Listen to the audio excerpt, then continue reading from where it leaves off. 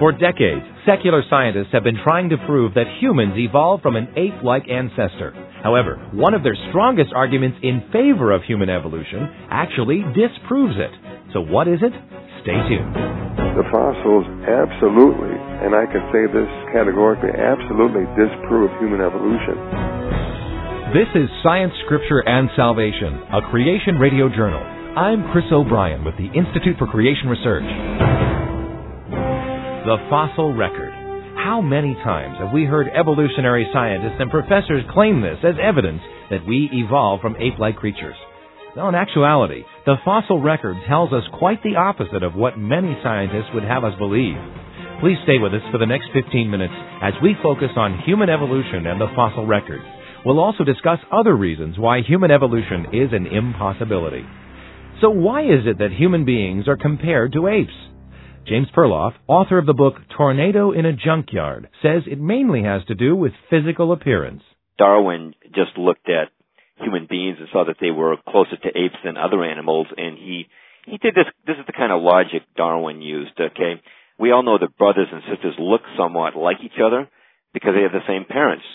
And so Darwin took this correct observation beyond its logical boundaries. He would look at a man and a tiger, and he'd say, well, the man's got 2 eyes, the tiger's got 2 eyes, the man's got 4 legs, the tiger's got 4 legs. And he would say, well, look at all the resemblances between men and tigers. And he would say, well, we all know that brothers look like each other because they have the same parents. He'd say, well, since you see all these resemblances between men and tigers, they must have a common ancestor, a common parent, but way back on the evolutionary tree. Although evolution has claimed to have found fossils that are transitional forms between ape-like creatures and man, they are nothing more than extinct primates that have been falsely interpreted with no evidence to back up such a claim. Not only are transitional forms not found in the fossil record, we don't see any living creatures in a transformational state either. According to Darwin's theory, we went from microbe to marine invertebrate, jellyfish-type animal, to fish with a backbone, to an amphibian, to a reptile, to a mammal, to an ape-like creature, to a man. Well, a question to ask, of course, is, and this is what creationists start doing, is, well, where are all the transitional forms? There's all these species out there, and how many are transitional forms? None of them. I mean, when you are in school, you study about reptiles and mammals and amphibians and microbes, but are there any transitional forms between them? And the answer is no. There's not a single living transitional form out there. So the evolutionists have to say, well, they all became extinct, which sounds a little fishy, considering all the steps that would be necessary, say, to change a fish into a walking creature. Well, it's just impossible. But not only do we not see transitional forms in the living world around us, it's lacking in the fossil world. Professor Marvin Lubenow, author of the book Bones of Contention, has been studying the history of human evolution and the fossils associated with it for the last 35 years. His work includes charting the evolutionary timeline of fossils used as evidence for evolution. What I've been doing is tabulating these and getting information on them and putting them on a chart according to the evolutionist dating, because according to evolution, we should have evolved from the Australopithecines, which is quite a heavy word for the ape-like creatures that we're supposed to have evolved from, through the Homo erectus, that is a Java Peking man type of person, on through archaic Homo sapiens, on through the Neanderthals, on to big beautiful you and me. And so, according to the evolutionist dating, these fossils should fall roughly in a line covering that over a 3 million year time span. However, what Professor Lubenow found was that these fossils and the sequence in which they supposedly evolved into modern-day humans don't match up. And in fact, some fossils that are considered descendants are actually older than their ancestors. Anatomically modern Homo sapiens is the term they use for you and me. These fossils can go back all the way almost to 4 million years by evolutionist dating. And the Neanderthals, the Homo erectus fossils, archaic Homo sapiens, these various categories all lived as contemporaries. And they go back further, some of them much further than our evolutionary ancestors.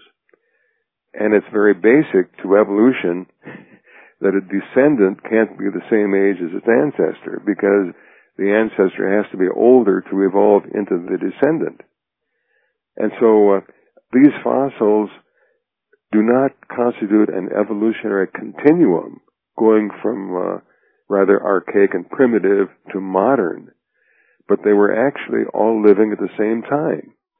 And as contemporary, not only with one another, but as contemporary with our ancestors, the apish ancestors from whom we're supposed to have come.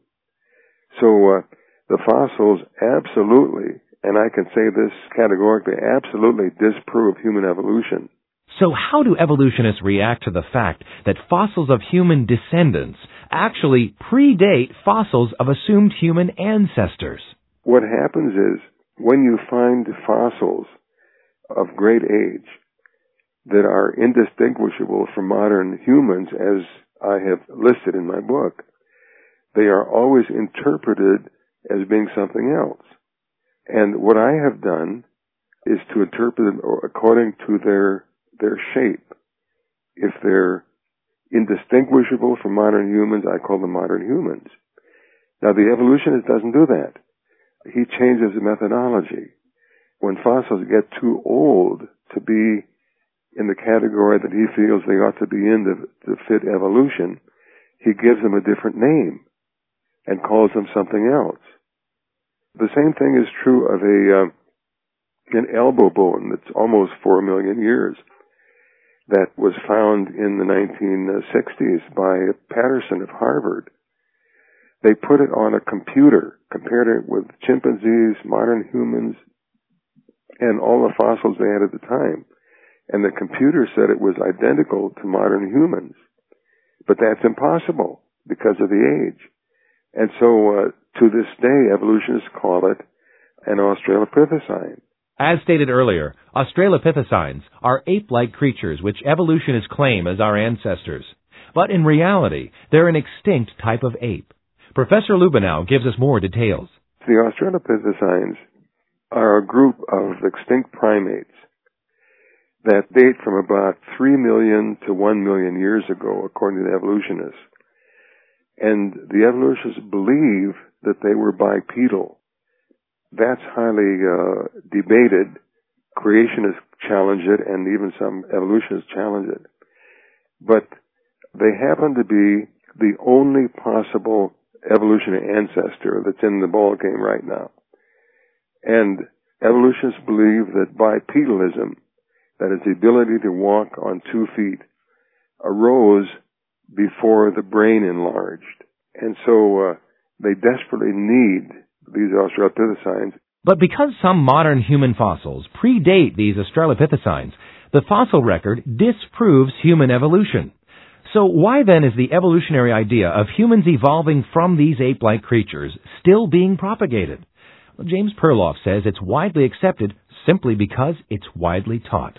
You know, there's a phenomenon that is called the big lie. You know, a big lie is something that's repeated so often that it's accepted as true.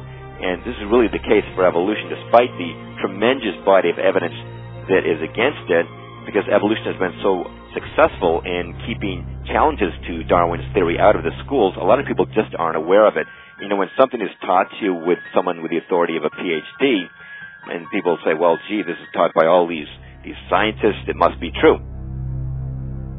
Besides the fossil record, there are many other arguments against human evolution and for creation. Dr. Gary Parker is an ICR biologist and founder of the Creation Adventures Museum in Arcadia, Florida. He says the human ability to use language to communicate shows that we did not evolve. Perhaps one of the most major disproofs of evolution, at least the concept that man has evolved from ape-like ancestors, especially chimpanzees, is language skill. You know, we hear all these stories about how chimpanzees can be taught to ask for bananas and to carry on a conversation and things like that. But none of that's true.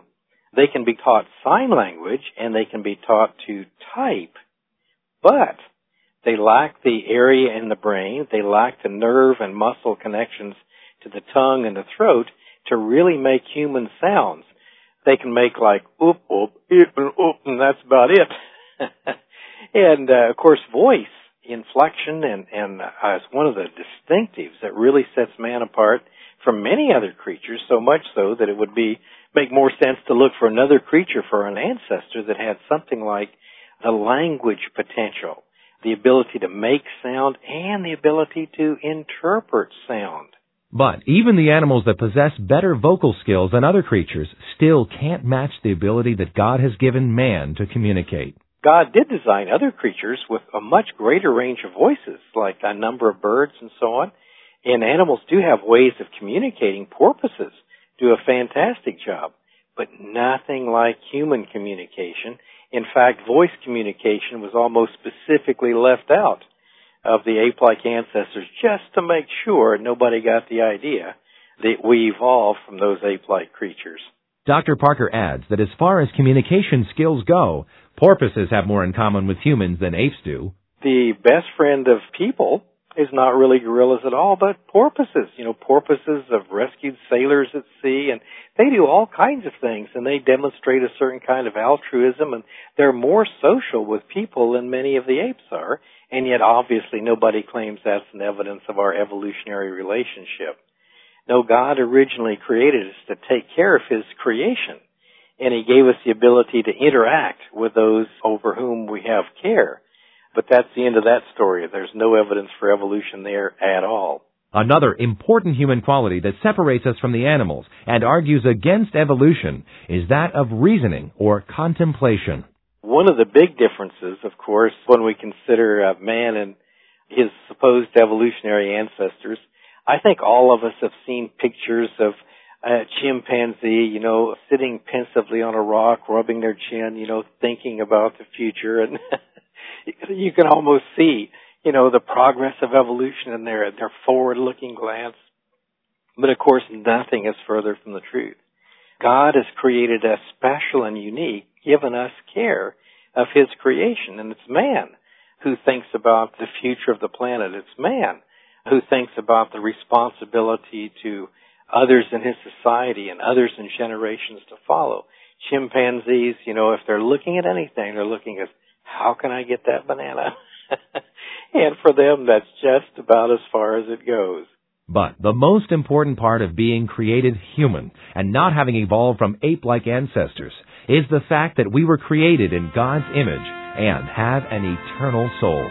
It looks like God has designed us with a spiritual dimension, put eternity into our hearts, as we read in Ecclesiastes, so that we cannot find out what happened from the beginning to the end unless we listen to the loving words of our living Creator God. As our program comes to a close, we hope that you've been encouraged. It's our desire at ICR to show that the Bible can be trusted, both historically and scientifically, and to give facts that will build your faith. As Christians, we need to understand the scientific basis for our beliefs. We pray that this program will aid you in your discovery of science and the Bible. Most people aren't aware that today there are thousands of scientists that are convinced of the truth of biblical creation and not evolution. Our non-denominational ministry aims to restore and strengthen the Genesis foundations of the Christian faith. If you've enjoyed today's edition of Science, Scripture, and Salvation, a Creation Radio Journal, why not visit us on the web to find out more about the work of ICR? The address is www.icr.org. Again, www.icr.org. Science, Scripture, and Salvation, a Creation Radio Journal, is a production of ICR. For the Institute for Creation Research, I'm Chris O'Brien. Thanks for tuning in.